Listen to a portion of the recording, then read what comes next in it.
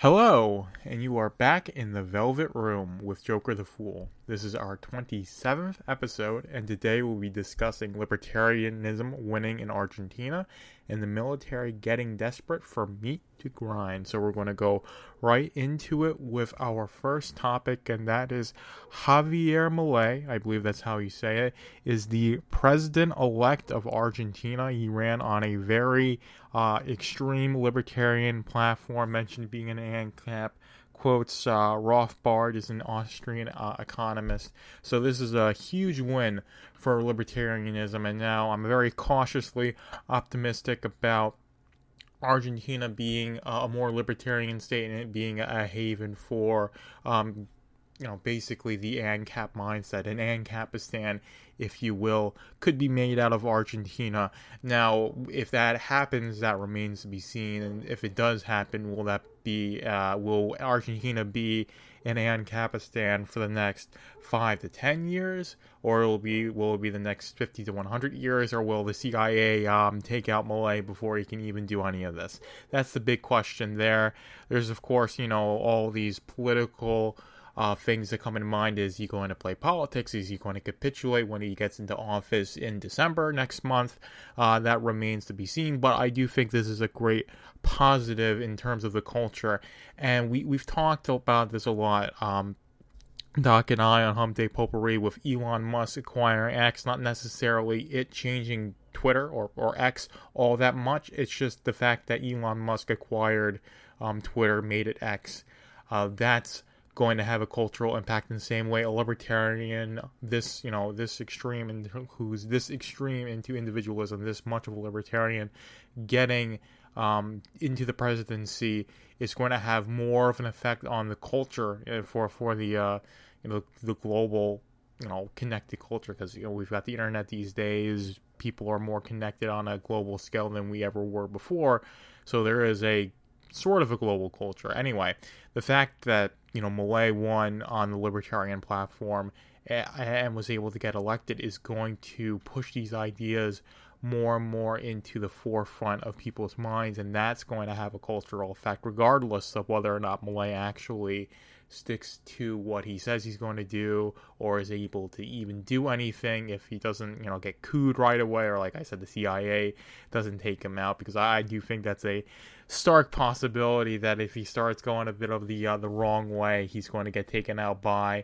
people that don't like him, whether that be internal actors who want a very much a status system. When he starts just abolishing all of these unnecessary departments and ministries and actually starts draining the swamp in a very extreme way, then of course the statists in Argentina are probably going to try and run a coup against him.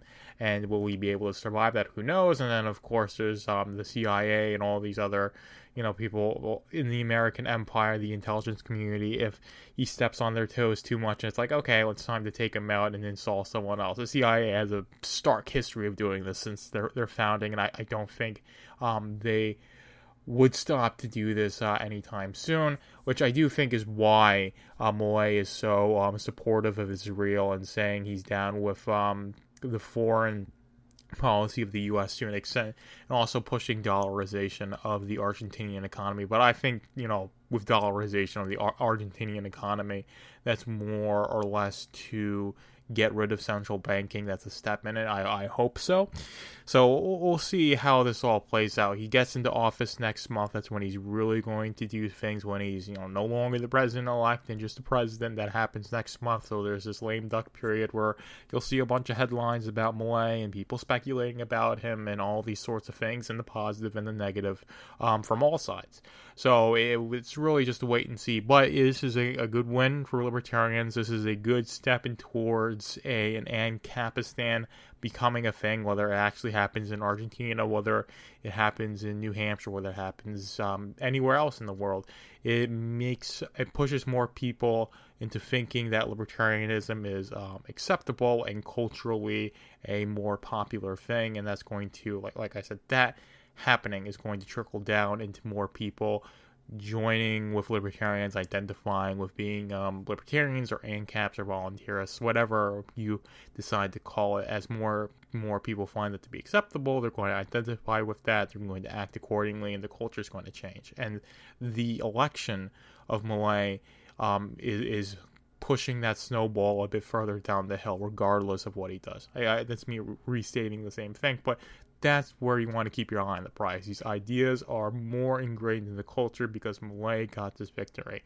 And it's not necessarily, well, is Malay going to actually do what he's going to say, or is he going to become just like any other politician?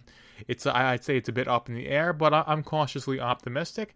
And who knows, maybe Argentina will be a good place to make your escape to when the U.S. finally goes full communist, which at this point I think is a stark possibility. But we're going to move on to the next topic. Speaking about America going full communist, we're going to speak about the American military is desperate for meat to grind. They're running out of soldiers to send into the forever wars. We've got the one in Ukraine that's kind of petering out a bit. So, because of Hamas, they kind of ended that. Now we're on the Israel-Hamas war.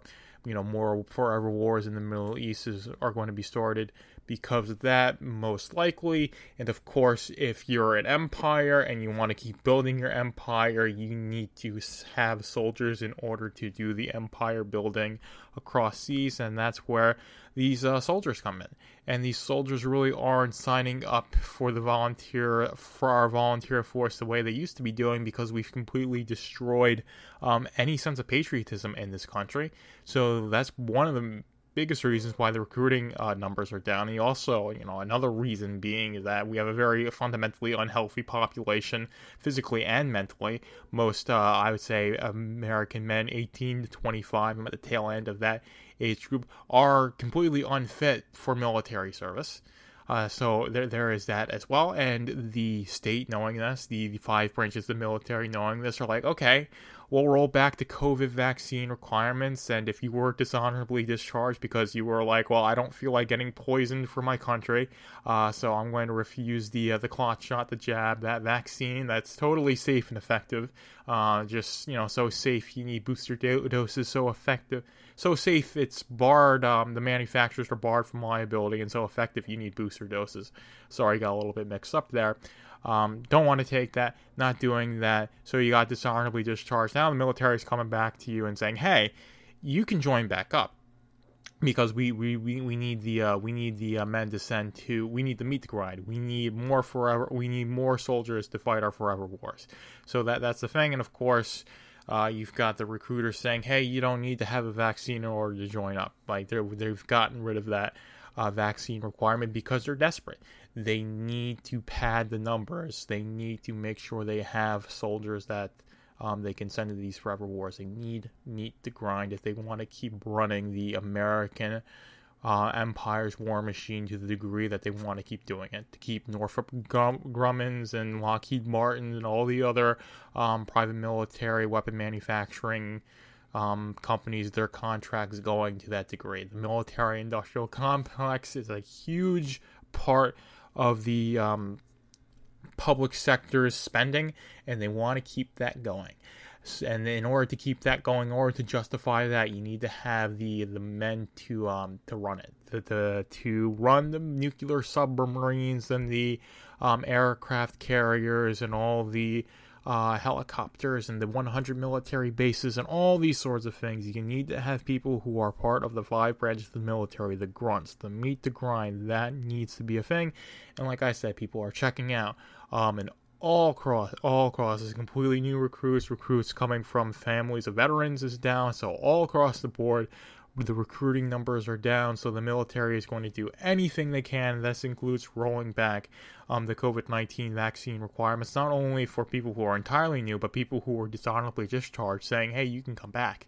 That's a stark thing. I did see a letter on X basically stating that, so that's more and more of a thing. And you're going to see the U.S. military get more and more desperate, basically going to do everything they possibly can until they either A, have to run a draft to keep running the American empire's war machine, or just giving up on it and saying, hey, we're going to end these war campaigns and be more of a isolationist country. I hope that happens. I hope they don't institute a draft and try and go really lean into it being a wartime effort. But who knows with this current administration and all the war hawks that are surrounding Biden and that administration, I'm very skeptical of them making any meaningful moves towards peace, which is unfortunate, but that's just how it is. There's way too much money and political influence in the direction of just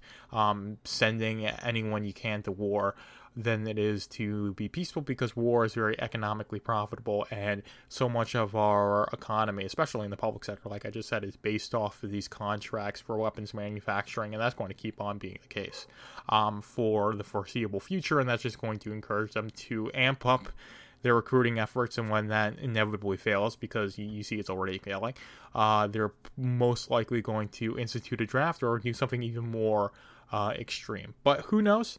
I'll leave it there. Some interesting thoughts for this Tuesday podcast. I hope you enjoyed it, and we will go to the outro now. Thank you for being in the Velvet Room with Joker the Fool. Be sure to follow my Substack, velvetroompublishing.substack.com, to read Machine to Man and all my other projects.